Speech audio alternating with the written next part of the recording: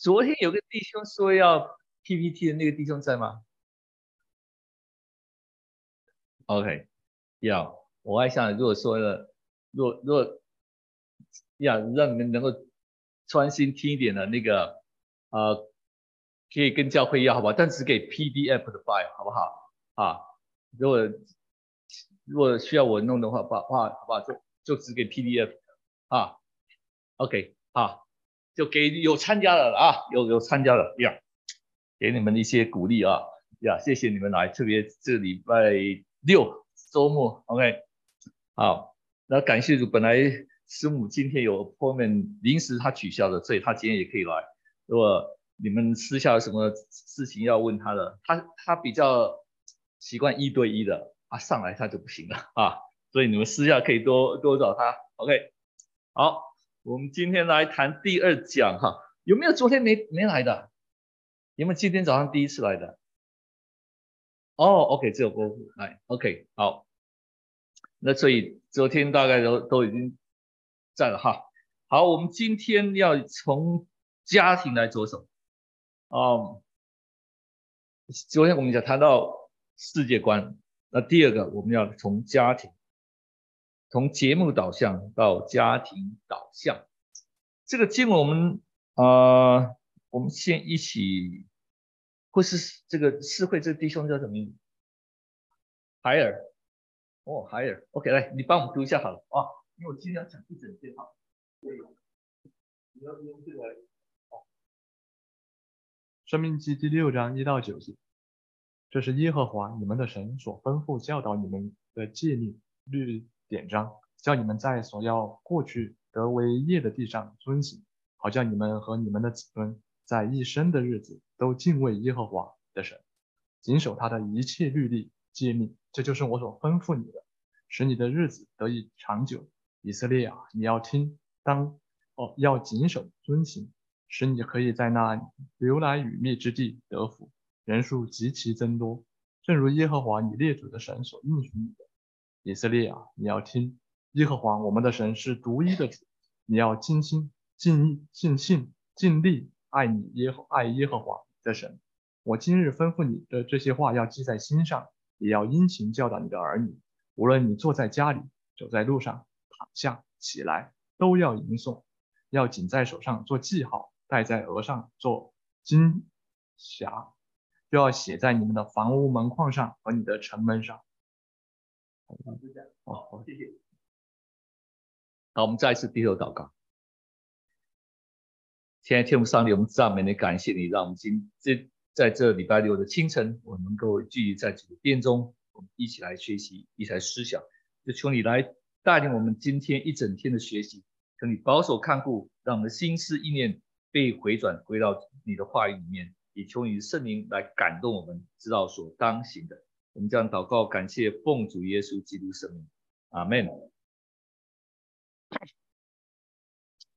好，我来问一下哈，影响年轻人生活的前5位人呐，你不要说是什么媒体啦，什么电影，人影响年轻人最多的前5位不同的人是哪些？哦，父母呀 ，OK， 父母，还有呢，朋友、同事。青少年年轻人 ，OK， 同事 ，OK， 还有呢？人，老师 ，OK， 还有呢？明星呀，兄弟姐妹很好，还有呢？每次问这个我就很伤心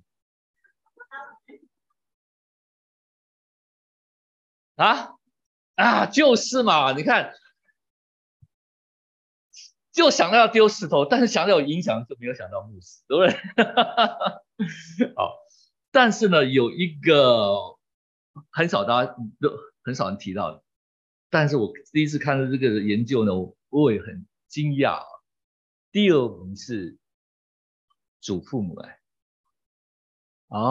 感谢主，我们这里有祖父母在这里。你影响年轻人还是很重要的，老师、教练、朋友。感谢主，还是有牧师哦。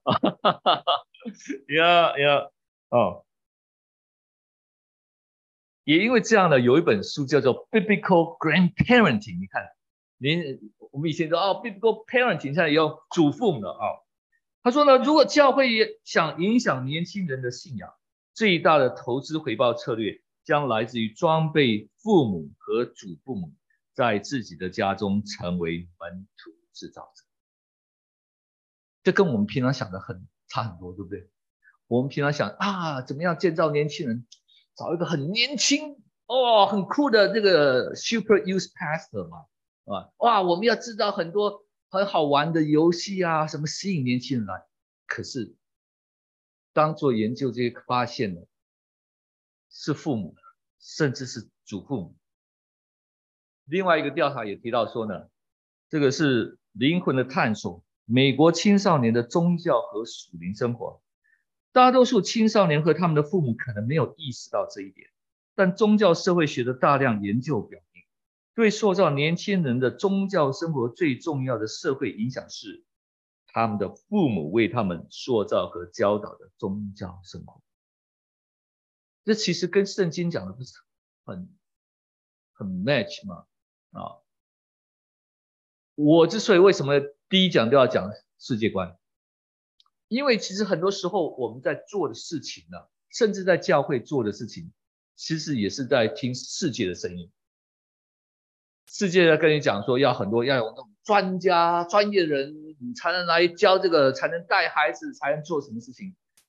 你要说专家，我也做了20年，我真的很卖力去学习，我参加了很多这种聚会啊，学习啊。你不能说它完全没有用的但是你看到最长远最根本，其实是按照圣经神的设计。这其实我们常常都忽略到，因为呢，家庭是我们开始的地方。我们做提到，当神在创造的时候呢，在教会之前他就创造了什么？家庭。而且你注意看他这里说生养众多，遍满全地，为神管理这地，不是命令是什么？赐福给他们。所以当神让我们有家庭，有很多孩子，然后能够工作来为神管理这地，是神给我们的福气。可是我们现在只想躺平，对不对？什么都不想做你看这个是神的设计，因为家呢是人类生活的心脏，家是心灵所在、品味塑造的地方，眼睛首先聚焦的地方，身份被锻造的地方。家是孩子们学习生活中关于爱、尊重、美丽、神圣和社群的最亲密和最有力的课程的地方家也是祝福或是咒诅临到后代的地方你就看到说呢，今天的很多问题其实都是从家里来，但是很多祝福也是从家里来传承的我们在世界观第二部分我们会讲到7:3呢，就7个领域。其实7:3这个观点是说用7个领域，但用3来表明。那有一个作者呢，他就提到说，这个家庭的3呢，是所有这些其他领域的根本。当这个讲到7:3，就是宗教、教育、政府、职场、媒体、艺术与娱乐，但是家庭是基本。换句话说，这些3不是每一个是独立的，而是所有都要根于家庭。当家庭破碎的时候，其实是影响到整个国家社会。这是为什么我常说，圣经你如果要出来竞选，你要当，或是你当了省长、州长，圣经是你最好的施政的方针。所以许多人都在想怎么样建造一个更和谐的社会，不是吗？但是你若越过了家庭，你就是没有办法。你知道有一个观念叫做核心家庭，听过没有？ Nuclear family， 有没有人听过这个？什么是 Nuclear family？ 没有听过。这是一般在研究说家庭这种核心家庭，就是有爸爸、有妈妈、有孩子的这样的叫做核心家庭。你知道今天在美国呢，这样家庭的组成占%多少吗？有这样的家庭啊？60%，还有呢？没有那么高，不到20%啊。你就可以看到今天社会的问题。很多家庭现在是一个人啊，特别在曼哈顿，在曼哈顿50%以上的家庭的 household 呢是一个人单身，这是今天很严重的社会问题，就是孤独。因为你看到神设计的这个传统的核心家庭被破坏了，不到20%啊。因为家庭呢其实是神的训练场所，当丈夫和妻子结合时，他们就组成一个家庭，是人类社会的核心组织。家庭也是第一个学校，它是我们准备好参与社会的宗教、公民和政治生活，并训练我们，使我们能够将共同利益摆在我们自己的私人目标之前的美德。其实家庭就是一个社群的团体了。你有一个家庭的时候，你就要开始知道，你不是只能顾自己了。但你可以发现，因为大部分都是一个孩子，对不对？其实造成了很多的问题，因为他没有想到别人啊。那今天呢，我们谈到家庭怎么样来信仰传统，就第一个就要确定我们的目标啊。那其实我们下午讲到教育的时候也是同样的，你都需要确定一个目标，你才知道往哪里走啊，而不是就跟着世界走。那刚刚我们那里提到的，这是耶和华你们的神所吩咐要教导你们的诫命、律例、典章，叫你们要在所要过去得地为业的地上遵行，好叫你和你的子孙在一生的日子都敬畏耶和华你的神。这个是摩西在告诫这些以色列人，他们要进迦南地之前跟他们讲，你不要以为进去你就有好日子可以过了啊，离开了旷野了。你们进去不只是自己要过好日子，而是要叫你的子子孙孙都一生敬畏耶和华。当我们成为基督徒以后，当我们成为基督徒的父母以后，这就是神给我们的一个使命和诫命和命令。我知道很多人都是第一代的基督徒，来这里感谢主，信了主，所以很多时候我们成为父母以后就说，干嘛呢？反正我也是长大了以后才信主的啦，因为我们也没有从小在教会长大的经历，所以这样很多时候呢，基督徒的父母，特别是第一代的基督徒父母，不晓得怎么样把孩子训练带到主的面前。那通常教会讲的是说，来参加主日学，对不对？来参加儿童主日学啊，这已经很不错了。但是我们忘记了，这里神是要告诫父母，所以当我们要做信仰传承的时候呢，要从我们这一代开始，从我们这一代开始。他这里提到说，以色列啊，你要听，耶和华我们的神是独一的主，你要尽心尽力爱耶和华你的神。我今日吩咐你的这些话都要记在心上。那请问这个你是谁？谁？就是你。那更特殊的是指谁？父母，特别是指谁？父亲的。你就会看整本圣经，大家都是在讲到教养儿女的事情，都是对着父亲讲的。可是你看我们今天在教会里面，儿童主日学老师通常都是什么？都是女的，都是姐妹啊。那你就知道其实教会出了问题，因为我们做的事情我们不按照圣经的在做，这就是世界观的问题，对不对？因为我们被这个世界说啊，哪一些人比较有像这些专家啊什么来做？那其实呢，我虽然是从小在教会长大的，我也是这样认为。这个男儿志在四方，讲家庭太小家子气，结果现在都靠着这个吃饭的了。我现在是真讲家庭了，所以我讲这个不是说我就做到了，真的是神用了很多方式把我扭转过来。我以前呢，真的想的都是教会增长，教会增长，我真的看不起这种，不是说我就不顾家啊，反正我们这种就是说，也不是说不顾家的这个，但是你不会特别把心思意念说放在这种说啊要教养儿女啊，就是反正妈妈做得很好。那我去度假呢，我都连度假我都去看大教会，你就知道我的心思意念多专注了啊。你如果到洛杉矶度假，你要看哪一个教会啊 ？Grace 哦，那个是那个叫 Mike Arthur 教会。我抱歉，我那时候没有去想到要看他的教会。那时候还有一个教会更有名，在洛杉矶的一个教会，我们常常都人手一本的直奔标杆那本书啊。那是 Rick Warren 什么 Church，Saddleback Church 马鞍峰教会啊，我就去看了，但是20年前了啊。那你如果去芝加哥，你要去看哪一个？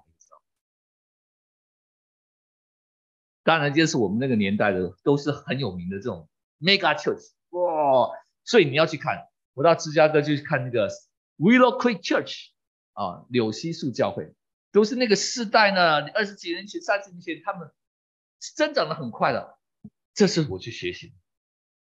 可是我这么多年以后，神真的帮我扭转过来以后，现在看到是要透过家庭。那其实我知道，今天还是很多时候我们教会呢很容易去看，哇，这个教会人这么多，我们就去学哦，怎么样把教会做满，对不对？但是你会发现，神就特别用疫情把我们挡下来，让我们看到说呢，你回到家里面，这才是实质啊。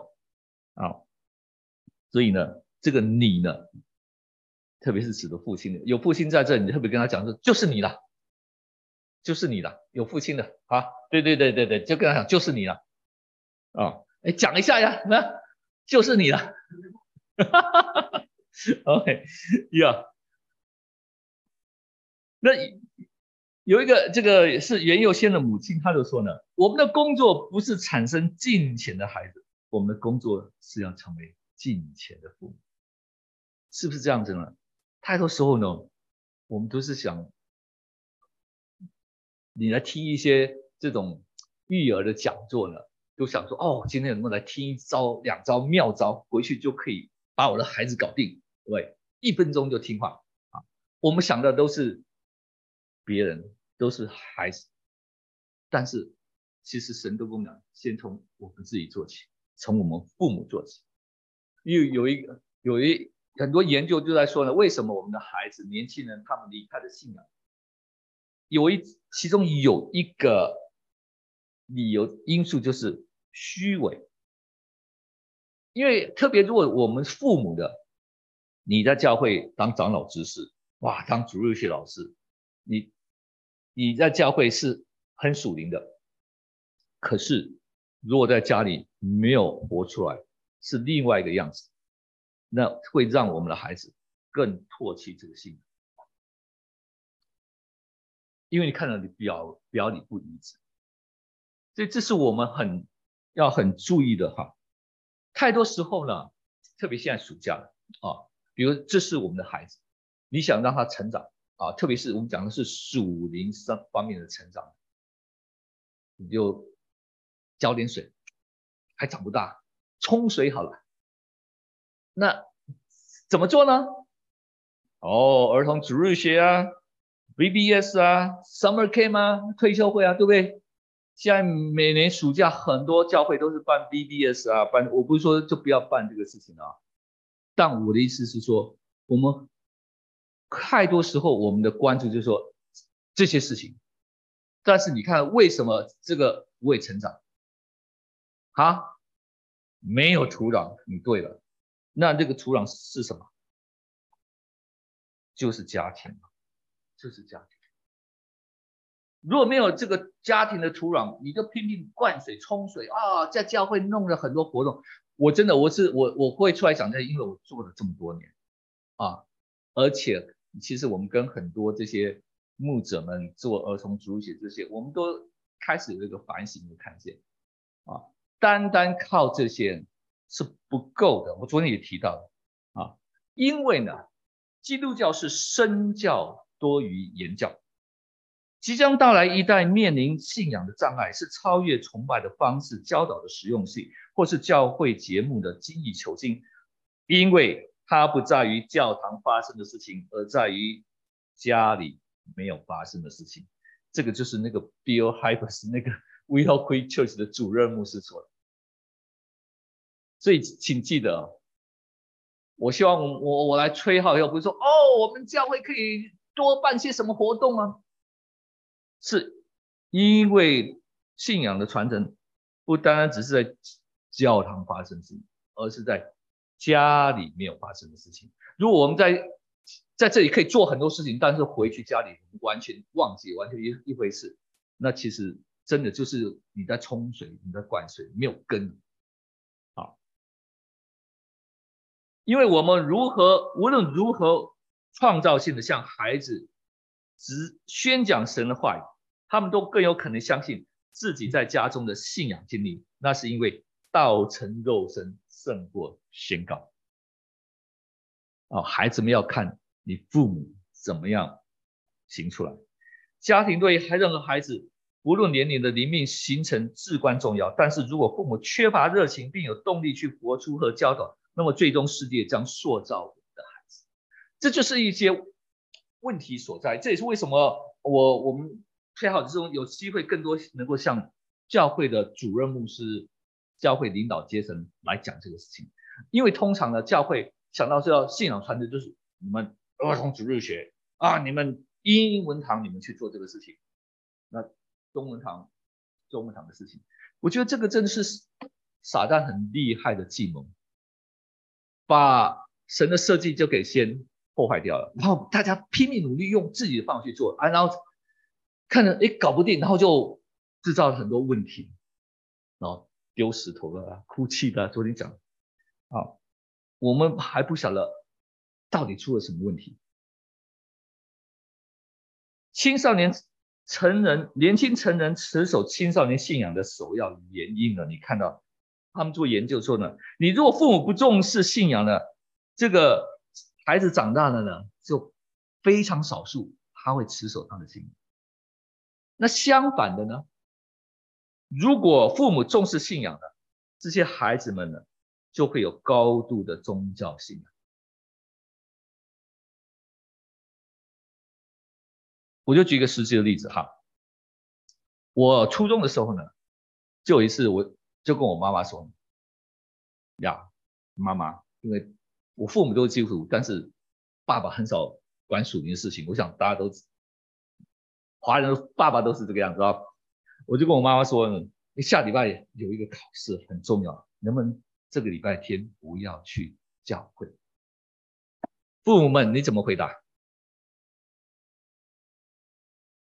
你们都没有遇到过啊？那你怎么回答？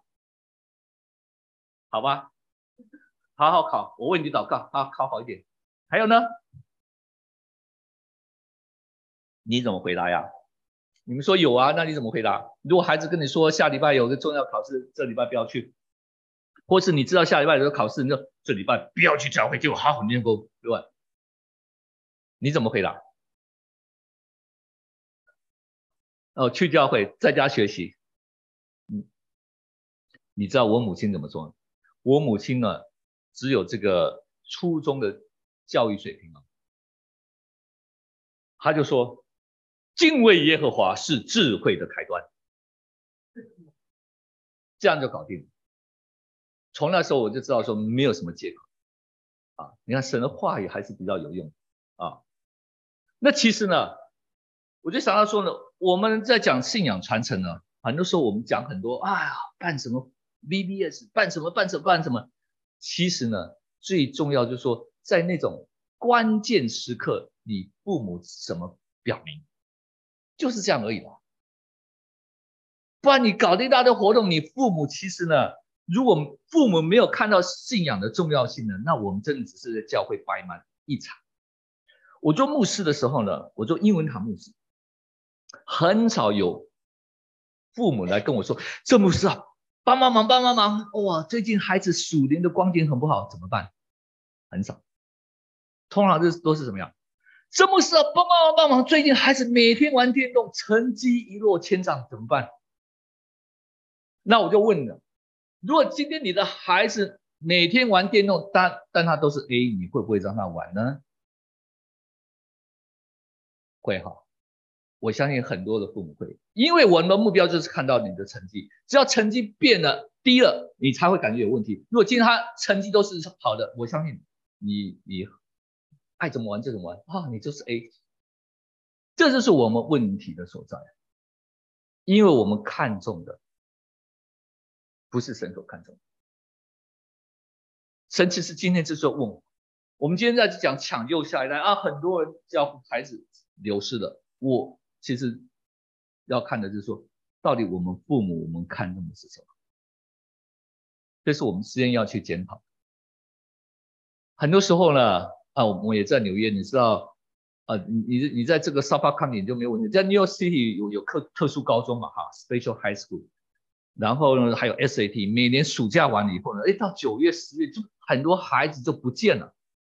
因为要补习要考这个特殊高中，那我就打电话去找家长，通常也是妈妈说啊，这么事啊，不要担心，不要担心，最近要考 Special High School， 考 SAT 啊，在补习考完就来为我们祷告过了几个月考完，这不是考上了，感谢赞美主神的名真的这样得荣耀吗？那其实孩子知道说什么是最重要的事情，所以其实很多时候我们做基督徒的父母，我们真的要怎么检讨一下而不是只是在于说教会没有那个活动，教会没有这个活动，孩子都不想来。其实最重要的是说，我们父母你传递给孩子的，你看重的是什么？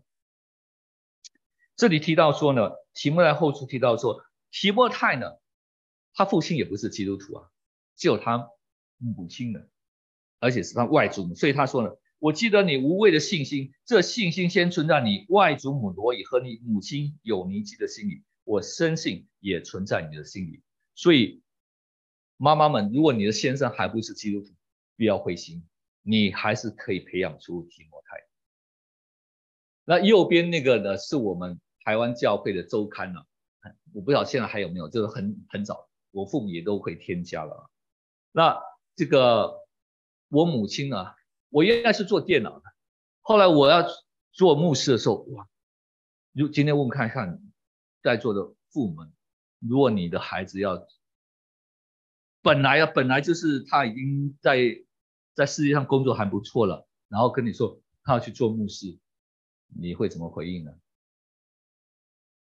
同意谢谢。可是有一次有一个姐妹呢，那时候我还没做牧师，我也是在做电脑，我们刚好也是邻居呢，我们都会有时候搭车到曼哈顿上班都会遇到。那这个姐妹就忽然间跟我有一天碰面说Lenny， 她说我英文叫那个 Lenny， 很生气。我说怎么了？我女儿要去嫁给牧师了。我说你应该高兴啊。哇，他说因为他原来要把他女儿培养成那个主播的 anchor， 他女儿非常的漂亮，非常有能力，结果他女儿不但要嫁给牧师，他还要去学护士，因为这样可以配搭他们也想去做宣教士，结果他非常的不高兴。我说这就是基督徒父母的光景当我们自己的孩子，别人孩子去可以，自己的孩子不行。我们台语呢就有一句话说，把人的囡仔西北掉，你 understand 呢？你听过吗？没有人懂得台语意思就是说呢，反正别人的孩子死不完别人要宣教什么你们家孩子去当宣教士，我们家孩子不行，就别人家孩子。其实你就看到说，当我们自己的孩子要献身给神的时候，我们会怎么回应？而且我讲的是这些很敬虔的基督徒啊。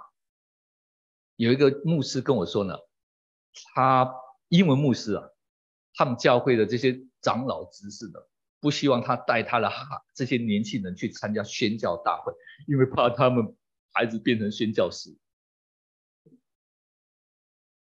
你就知道说，真的，我们教会讲的是一套，但是我们真正做出来的时候，其实我们是把孩子献给神，还是要给世界啊？那我的母亲，当我要成为这个牧师的时候，感谢主，她非常的支持。我原来其实我是借钱啊，我父亲就是老师而已，我来留学是借钱来的哈。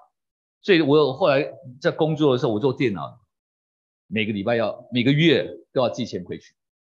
当时候我想到说要全时间出来服侍的时候，我想到的就是，我就跟神祷告说，那我怎么办？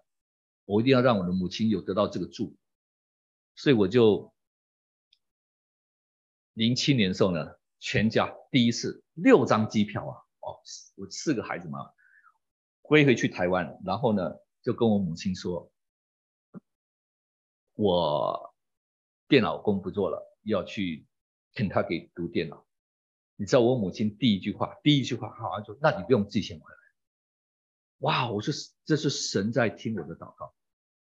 然后他说，你尊重我，神会尊重你，因为我需要先得到他的允许。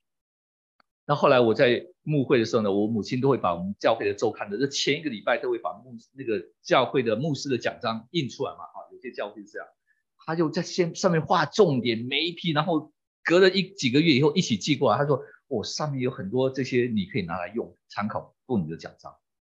他只有初中的教育水平，但是他不单单他自己看重他的信仰，他也看重他孩子的信仰。其实很多时候信仰传承就是这个样子。当一个孩子知道他的父母用圣经来活出他的生活的时候，而且来教导他的孩子的时候，都不是只有靠这些活动而已。而且我说真的是活出来了。你看，我知道这个我是台湾历道的本省人，我是第7代了哈。那我们讲就是本省人。那很多时候在台湾就会说呢，本省人我们就不嫁娶外省啊。那我那些外省就是解放以后来台湾的，那时候我们的外省同学他也这样说，我妈妈也跟我说，我们不嫁娶本省人啊。但是呢，你知道我妈妈的条件是什么？只要是基督徒。在那个年代真的是这是一个很跨越的啊，他就是按照圣经的适用，只要是基督徒。就我们家4个兄弟姐妹，没有一个嫁娶本省人。我哥哥，我的嫂子是北京人，我说他们在两岸还没相通之前就私通了啊，他们是在北美认识的啊。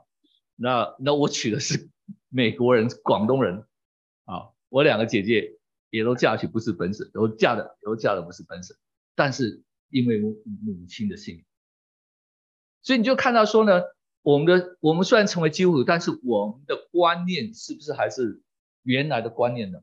啊，让我们这一代呢，先让圣经来影响我们的观念，特别是帮助我们怎么样来教养我们的孩子，那我们才能够教养下一代。我们刚刚知道讲的是对父母，特别是对父亲，因为才提到说第7节，也要殷勤教导你的儿女，对吧？那你就知道说这个是对父亲、对父母的讲，殷勤教导你的儿女。OK， 那我们就要来应用昨天的世界观了，不要效法这个世界。世界告诉我们你怎么育儿呢？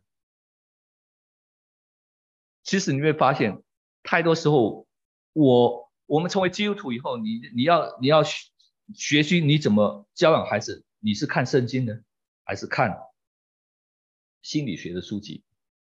或是很多时候很可惜，很多到教会来讲的这些育儿的，一般也都是心理学专家。那可能大部分用的也是心理学。所以有一个这个不是基督徒写的，有一个他这个是医学博士呢，他说他写了一本书叫做《育儿的崩溃》啊，他就提到说呢，这是我的诊断，在过去的30年中，巨大转变是权柄从父母转移到孩子，让孩子们决定成为良好育儿的口头禅。正如我想要展示的，这些好意的变化对孩子们产生了深远的危害，是不是这样子？我们都说让孩子决定，对不对？当然我不是说孩子要嫁娶谁，你帮他决定，我们讲的是小孩的时候，是不是这样？我们都其实这个观念呢，对我们做儿童植入学做英文堂的杀伤力最大。为什么？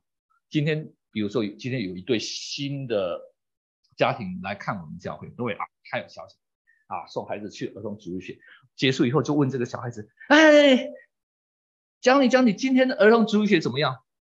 不好玩。那我们儿童植入学老师就遭殃，对不对？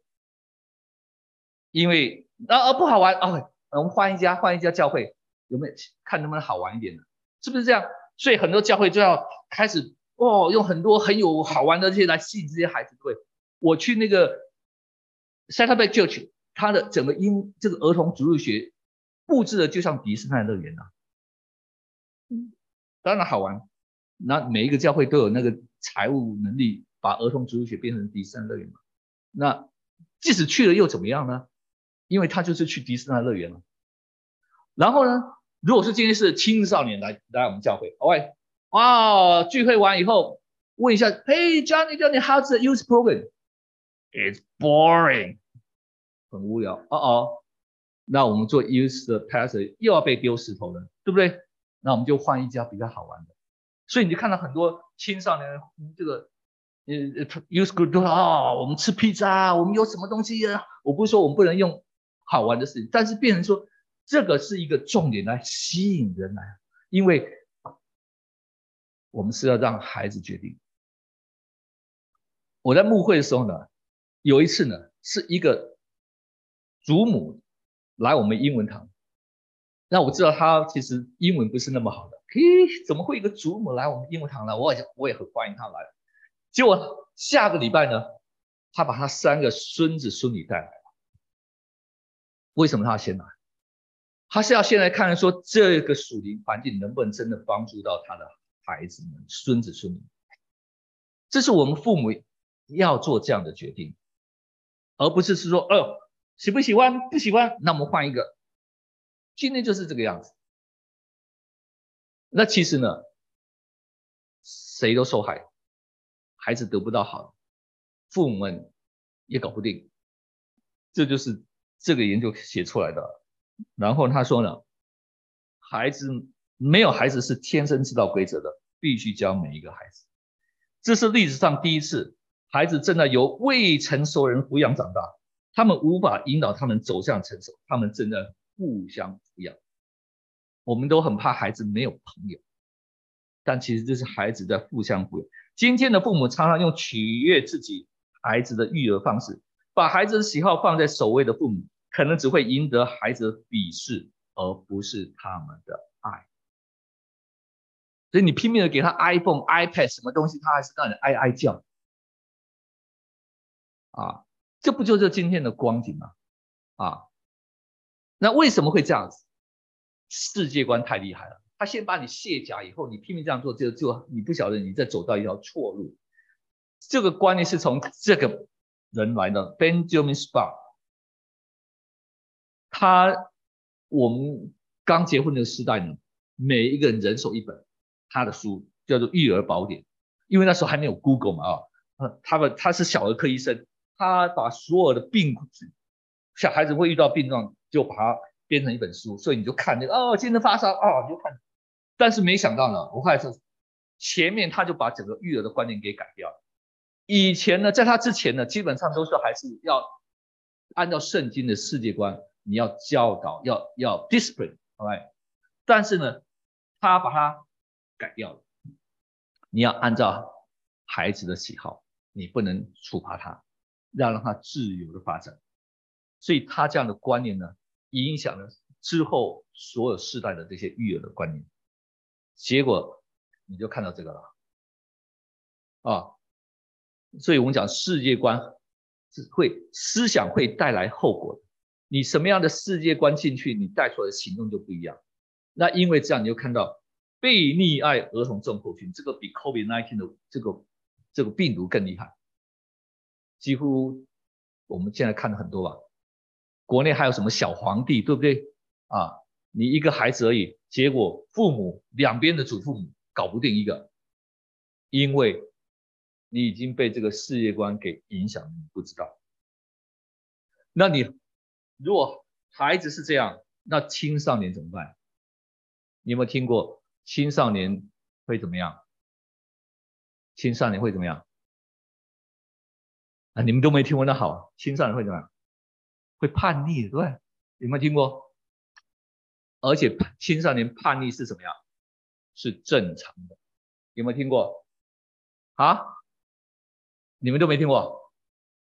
听过啊，这个其实很多时候连教会连牧师讲道都会这样讲啊，不要担心，不要担心，青少年会叛逆嘛，这是在成长的过程嘛，没有关系，没有关系。我不是说不会叛逆，问题是到底叛逆是正常的吗？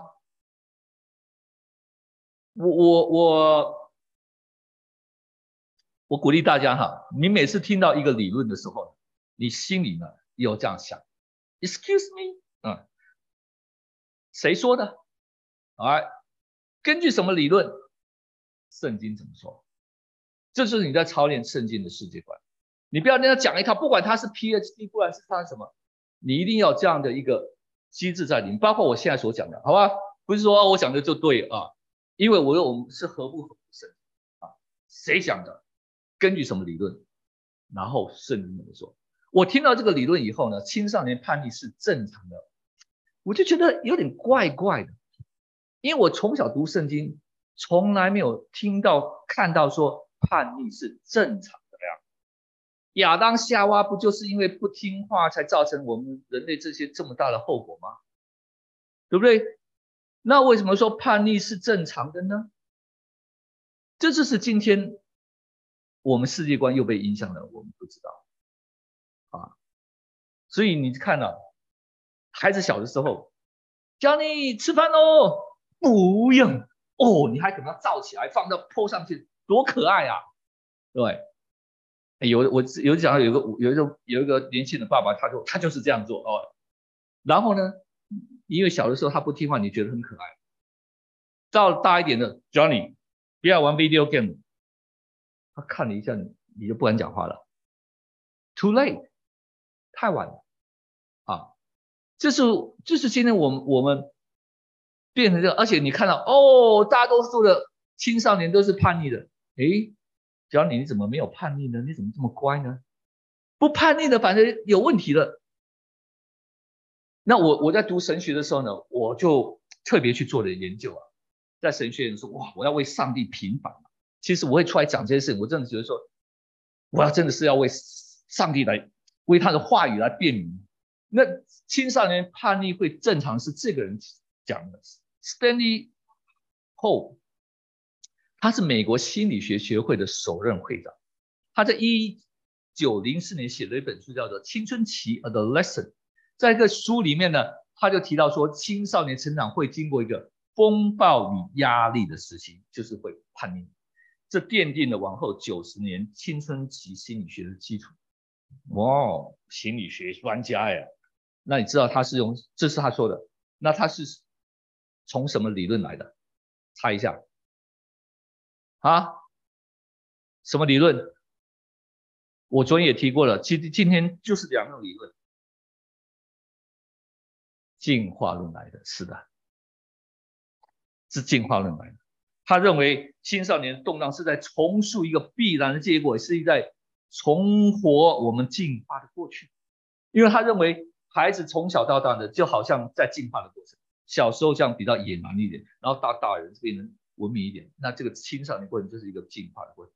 所以你不要以为进化论呢只是在讲到这个生物物种变来变去而已，其实今天的进化论是深入到所有的心理学、社会学、什么学都是用进化论来的啊。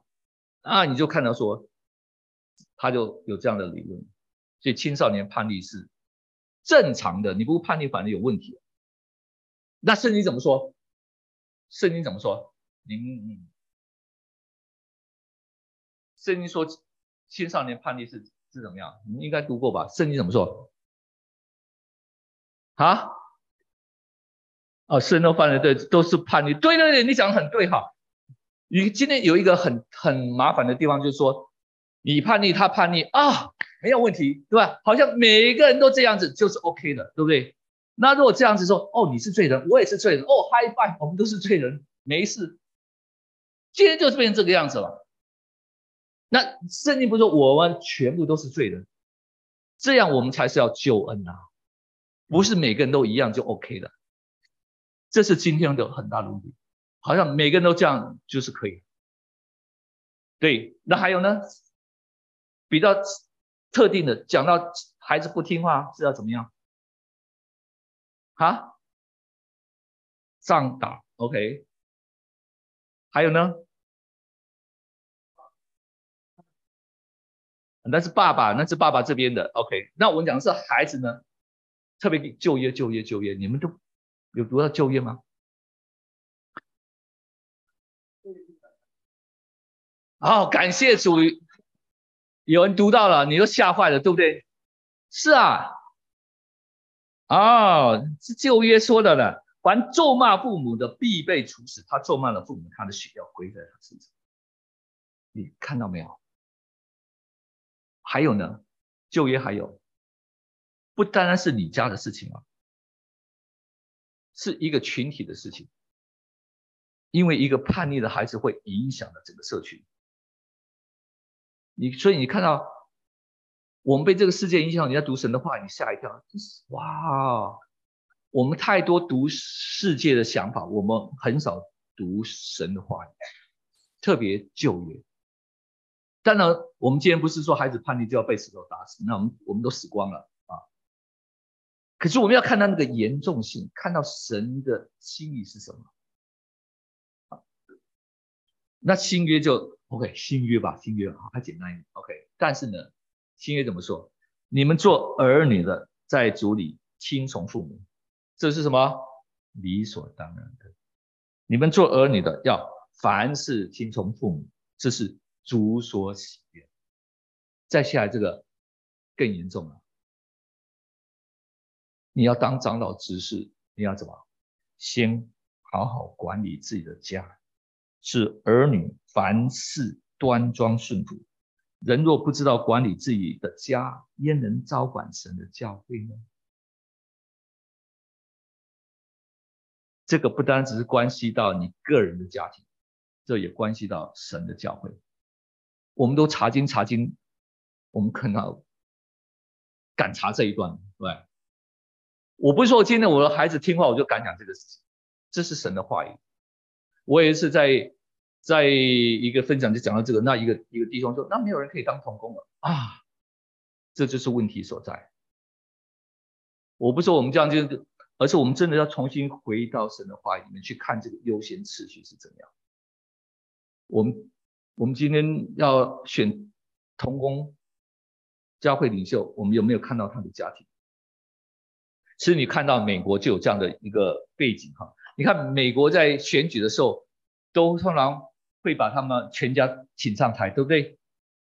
这个如果他有个很好的家庭，这是有加分的，因为这有圣经的背景。台湾也常在选举，你通常看到台湾的选举都是看不到家人，这就是一个世界观文化的不一样。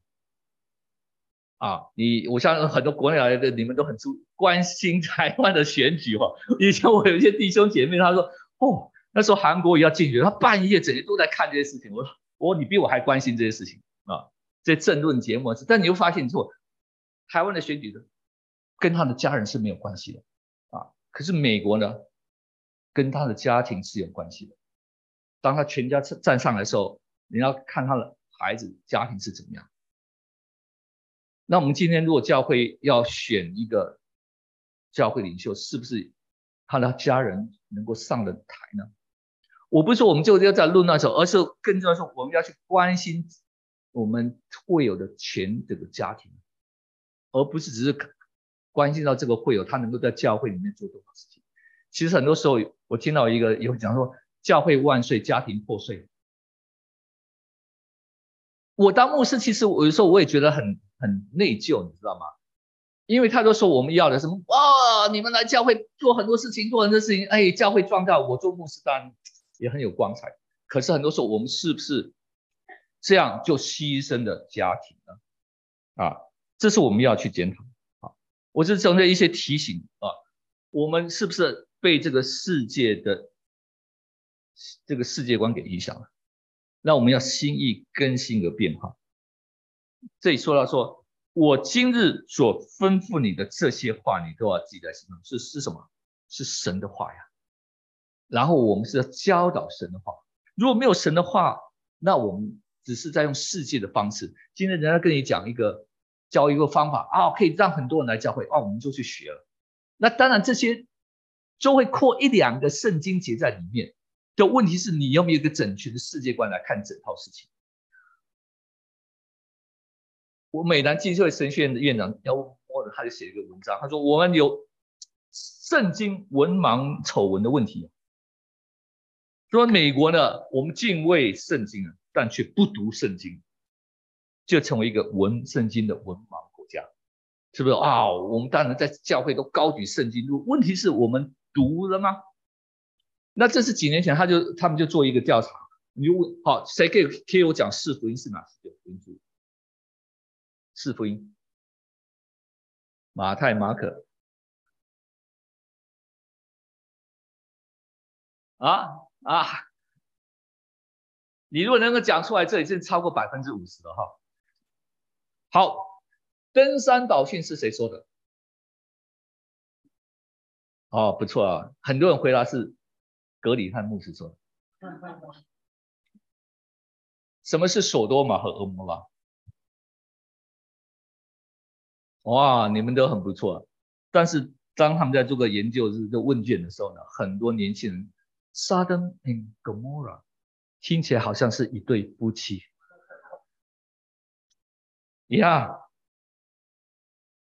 他就提到说，那如何解决这个问题？是要从家里做，就是生命记这里提到的，你要从家里做。孩子们必须把他们的基督徒父母视为上帝圣言的老师和同学，你不能外包啊。因为呢，我们不会相信比我们知道的更多，我们无法活出高于我们的信念。这一代人必须对圣经文盲的问题极为认真，否则令人恐惧的大量美国人，包括基督徒，将继续认为索多玛和蛾摩拉从此过上幸福快乐的生活。今天不就是这样的光景吗？因为我们不读神的话语，而且没有把神的话语教导给我们的孩子。我们以为说，哎，每个礼拜天来主日学啦，交给儿童主日小老师来做就好。那你如果每个礼拜天都来52个礼拜，你能读多少圣经呢？你能读多少圣经？我是说每个礼拜都来。我们时间算比较长，我可以多讲一些哈。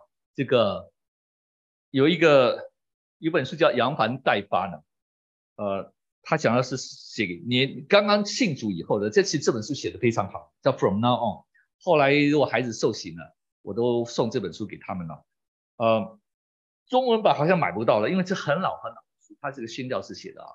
那在书里面提到说呢，属灵伟人都有2个共同的特征啊，你有没有想到哪2个共同的特征？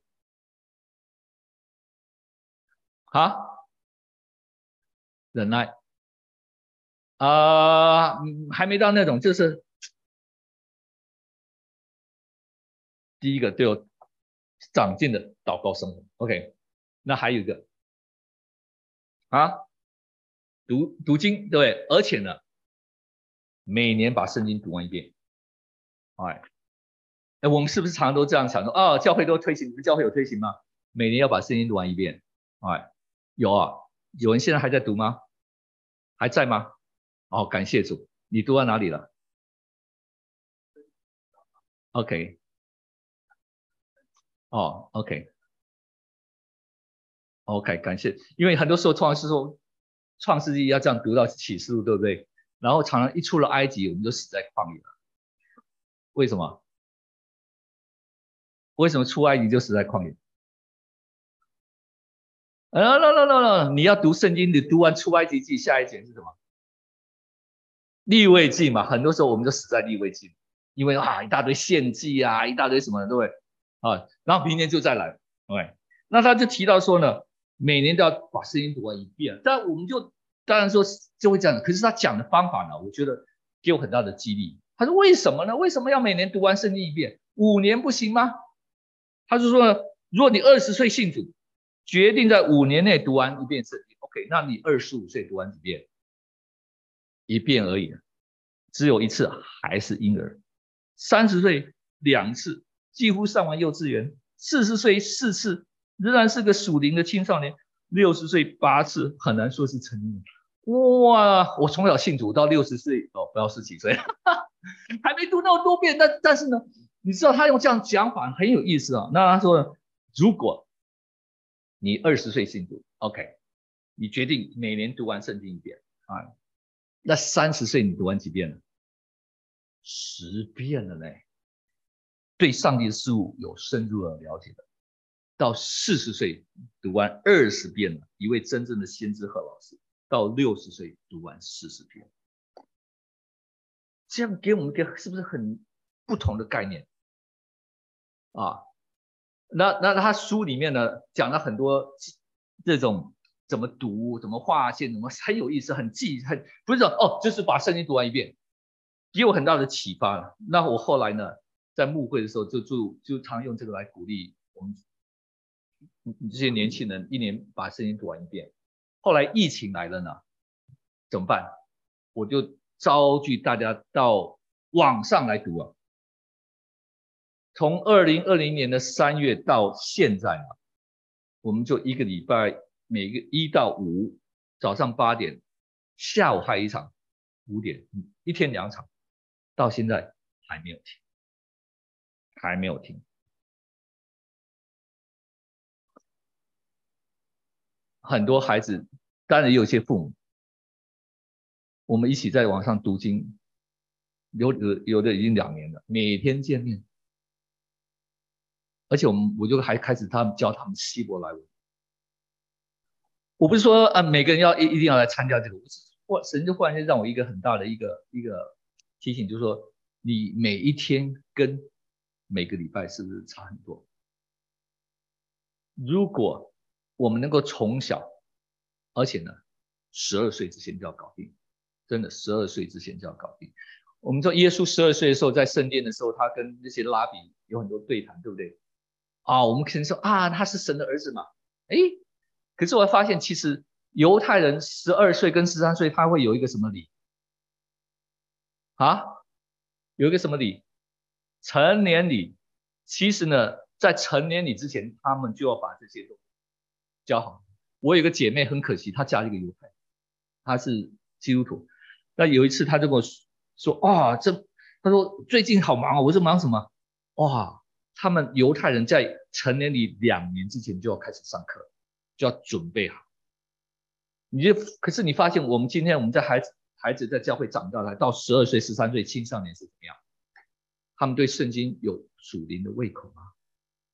这是我们要去检讨的。如果一个孩子从小在教会长大，到了12岁、13岁，还要用什么 game party 来吸引他的时候，那真的是我们是不是有很多要反省检讨？这是让我看到说呢，我们真的是要好好把握住孩子小的时候，殷勤教导他们的孩子，教导神的话语我盼望这个以后也要我想更多来推动这个事情因为要做的事情实在太多了，我会先推动世界观的课程。如果这个世界观如果差不多了，我会更多来开始推动，就是说全家或是整个教会来推动，不是单单自己读。有一些家长呢，他来参加我这个以后呢，他是主日学老师，他回去他就在他们教会召集这些年轻人，大家一起来读。我更希望是说是全家能够一起来读啊。那这个呢，我就放一个见证了，其中一个姐妹参加我这个说。Okay, so 有没有把声音放出来 when 一下？ I joined the first few meetings, I didn't even have my ears to Bible. I kind of just listen and see how other kids answer questions and share their titles. Then I started having so much fun highlighting and underlining words and making notes. This made me so much closer to God and seeing His ways. He is the loving and merciful and faithful God. I started noticing the details of every story. Before, I kind of just knew like the basic stories, not very detailed Bible stories like Adam and Eve and Noah's Ark. Then I realized there's more to that, like how the tabernacle was built, the specific years that David reigned in Israel, and many others. I started learning new things and having a more descriptive title for specific verses. And a lot of people may think that the book Leviticus, Deuteronomy, and Numbers are boring, but I learned so many interesting facts, which is so cool. A lot of kids and teenagers are older than me, and I always liked listening to their reason of why they chose their verses. I love these devotions, and now I usually join 2 devotions a day, one before school and the other before dinner. I've learned a lot and have created a new passion in reading the Bible. Then I also joined the worldview class, which made me learn even more things about sin, society, and different isms like secularism, theism, and the other stuff. Although we may think that COVID-19 is terrible, God uses pandemic so that we can all gather in Zoom from all over America and the world and read His words with Pastor Lenny. 所以我就希望说能够来鼓励，用这来鼓励我们做父母的，你从小就开始教孩子，我们就是没有什么游戏画画，就是圣经，上来就祷告，我们就开始读，读完了，我们每次会让孩子选1、2节经文，还要给一个标题，然后我就叫他们来分享，你会很惊讶，其实孩子们分享很多我们想象不到的事情。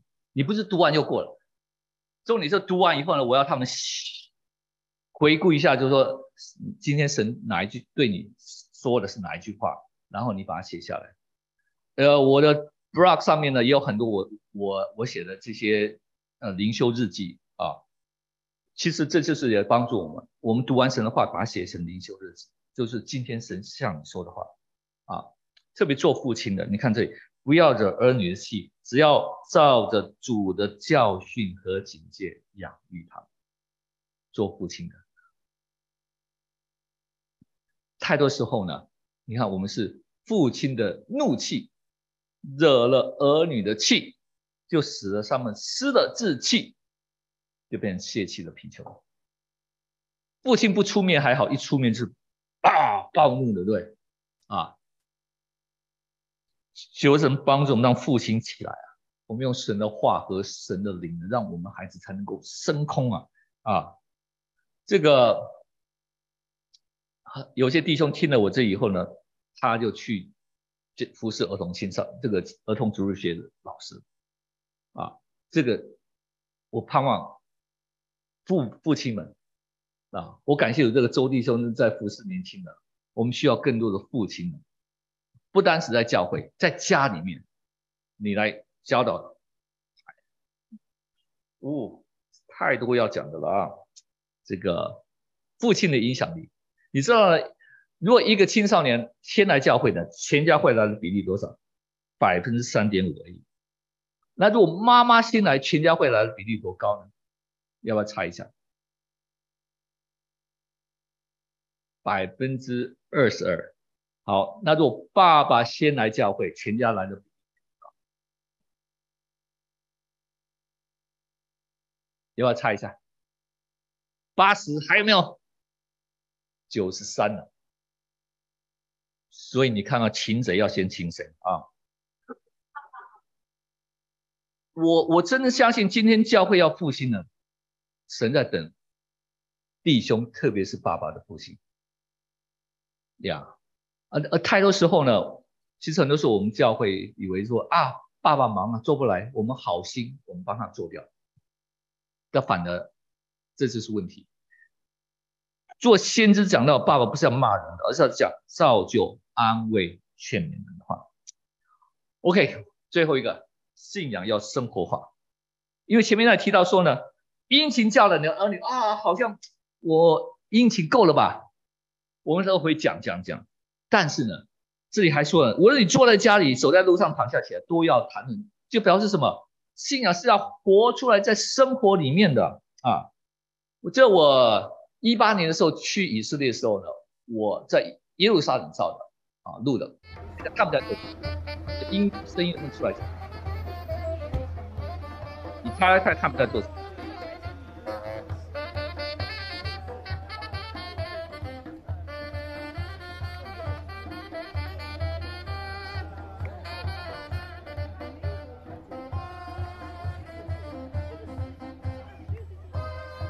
刚刚有提到的，这是一个女孩子的成年礼，他们要去哭墙祷告，你看后面就是哭墙。我站在录下这个时候，我就很多感触。我们基督徒怎么过生日？我们基督徒过的生日有没有跟别人不一样？所以我就开始思想，我们的基督徒生活其实呢，除了上教会以外，其他我们也没什么两样啊。这次我就开始思考了，就说呢，其实呢有一句话他说，教育就是要创造一个操练顺服真理的空间。哇，我觉得这句话虽然不是圣经的，但很有意思，要创造一个操练顺服真理的空间。你看以色列这个，我们不是单单只来会幕的时候敬拜，要知道怎么敬拜神，然后回去以后，你看12个支派，你不能自己想住哪里就住哪里，你要按照神的规矩来生活。所以我们在主日在这里的学习，是为了把我们这样的学习带回去怎么生活的。可是很多时候相反，我们是主日来这里，我打卡了，那回去可以更自由生活，更安心了。我来个，上帝应该会祝福我啊！我每个礼拜都有来教会，还有来教会服侍啊，回去你就可以更自由自在。相反的，你来这里学习是神的话以后，是要把它带回去，继续要来创造那个空间的啊。过基督徒的家庭生活是对基督徒生活的庆祝 celebration。基督徒的教养不是要筑起一道墙来阻止我们的孩子放弃基督教，它是关于培养具有丰富基督教遗产和传统的热爱上帝的孩子。今天如果我们只是让我们的孩子变成一个规矩规条，要来做这个做那个，他就对这个信仰没有兴趣，而是让他们从里面出来。那你说你的家是你的什么？你的家是你的什么？如果要填空的话，你的家是你的什么？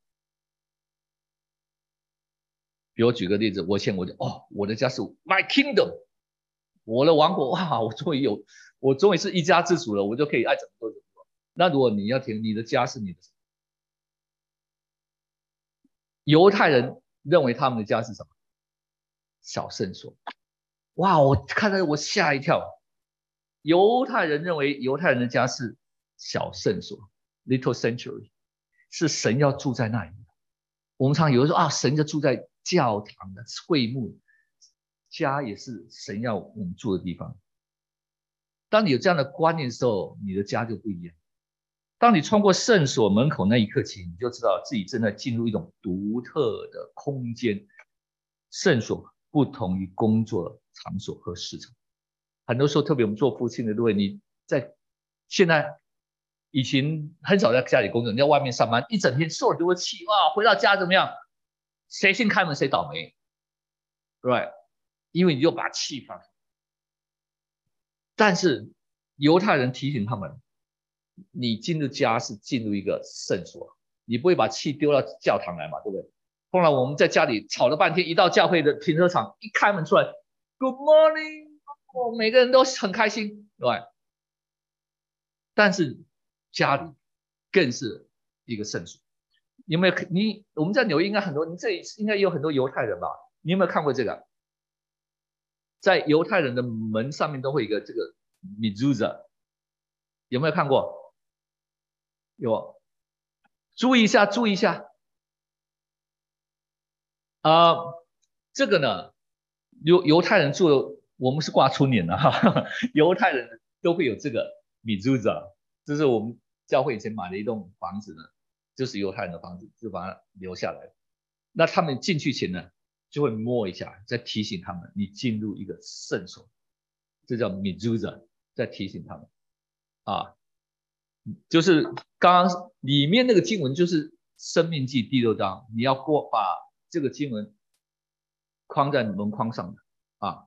那有一个笑话就是说呢，一个人去以色列，他就去买了一个很贵的mezuzah啊，然后回来以后，人家问他说，咦，这里面有这个经文啊，里面是他后面就摆着这个经文，就是申命记第2章。他说，人家就问他，那你那个经文在哪里呢？他说，哦，我把那个说明书给丢掉了。那不是说明书，这个经文比外面这个还贵，你知道吗？因为这个是要文士那个特别才写的啊。我买这个在以色列才10块美金，后来这个经文在以色列买70、80块，我算了，我自己有，不用在那里花70、80块啊。所以重点它是里面的经文啊。那这个呢，就是在提醒以色列人、犹太人，他说你进入一个圣所。那犹太人认为呢，家呢的健康是什么？平安的 ，shalom 才是这个家的健康。你有这个shalom吗？你有这个健康啊？要把这个你就提醒你呢，进入前呢，把垃圾留在外面，在你离开的时候，把shalom带着走啊。这是犹太人对家的观念。最后用犹太人这个，你知道犹太人最重要的节期是什么？最重要的节期是什么？啊？犹太人不过受难节了，是我们基督徒逾越节。我原来想是逾越节，但是不是1年1次的，是什么？啊？是每个礼拜1次的，什么？安息日哎，这是他们最大。而且你注意看旧约圣经啊，上帝在旧约圣经在讲到这些节期的时候，先讲到安息日啊，然后再讲到这些不同的节期。所以安息日也是犹太人最重要的节期，因为只有安息日是 Shabbat 有名字，其他都是 first 第1天、第2天。那这也是我在那次去以色列的时候，最后一天要离开的时候，刚好也是安息日。那我们在一个植物园呢，那个导览的一个姐妹呢，是一个犹太人妇女，她就很高兴说：“哎，对不起啊，今天又是安息日，我要回去煮菜了。”她不是很晒的，对不起啊，安息日又来了，又得回去煮菜了。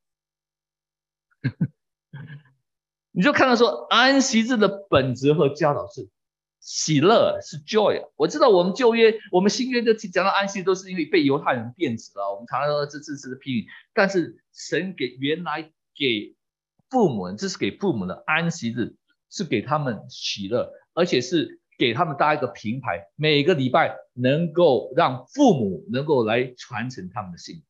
你看，上帝给我们一个命令，他都有个配套措施，不是你自己去想怎么做就怎么做。所以每一个礼拜的安息日呢，就来给父母，特别给父亲呢，有这样的机会来祝福他的孩子，而且我们都可以吃。他们是从晚餐开始。昨天我女儿才做这个哈拉面包，你看这个有没有谁吃过？超市也很好吃，也很好做啊，就可以先从怎么做开始，然后全家一起好好吃一顿晚餐。你知道吗？吃晚餐很重要哎。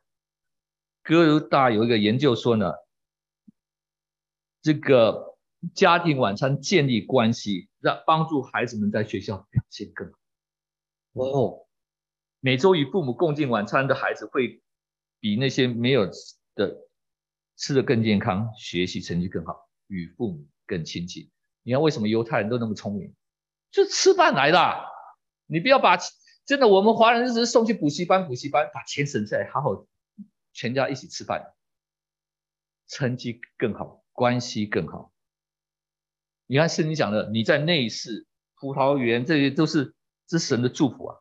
那你说我们现在基督徒，或许我们可以是不是礼拜天晚上啊，礼拜天晚上我们可以有个安息日的晚餐呢，可以分享神的话语啊，全家一起准备晚餐呢，邀请朋友啊，或是全家一起分享，请父母啊，这些都是我们可以把他们的精神拿来用的啊。每一个礼拜我们有这样的一个家庭的晚餐的时候，就可以更多在很自然的环境里面呢，把信仰能够传承。所以这也是我另外一个课程，叫做活出家味里面的一些内容啊，有10堂课，好像有一些姐妹弟兄们上过这个课，这也希望说我们能够让其实教会都可以拿去来使用啊。时间关系我就这些列去了啊，就让我们看到就说呢，我们要把自己的家庭成为一个事工，不是说啊我有家庭事工，自己的家庭成为一个事工最后呢，放这个影片来让大家看一下这个安息日的晚餐啊。When the sun has set on a Friday night, bringing peace into your home, families will gather all around singing Shabbat Shalom. Everybody sing Shalom, Shalom,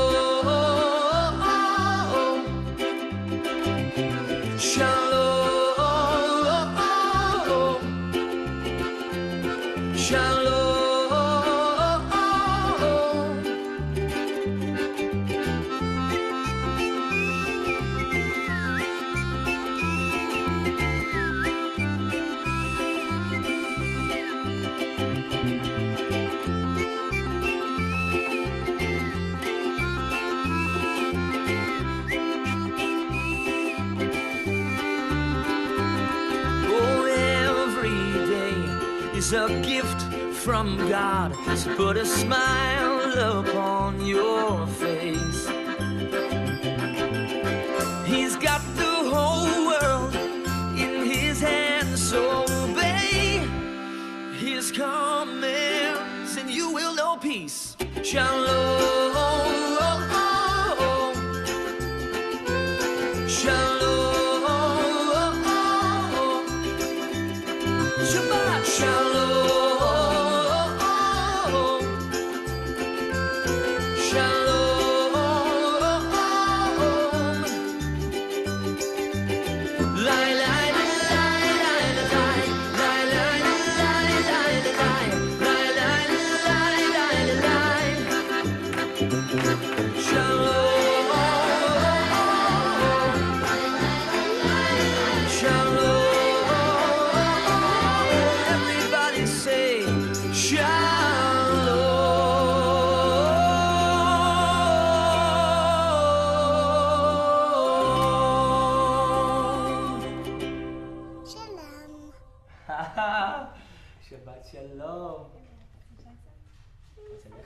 或许我们传福音最好的方式，如果你请人到一个家里会有这样一些吃这样晚餐，我相信那个 beauty， 我昨天讲那个 beauty 是不是就吸引人了？好，那我们今天的这些是讨论的题目。你的家庭是如何塑造你的信仰和个性？你怎样才能巩固你的家庭，活出敬虔的香气？教会如何装备和帮助家庭将我们的信仰传给下一代 ？OK， 好，我们就交给他们。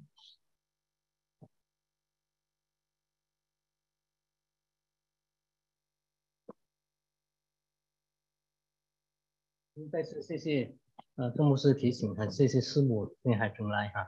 那我发现哈，昨天我听说那个有几组人比较多哈，那在这边呢也有2组好像影响不大，所以我想我们今天哈在实体的还是我们分成5组。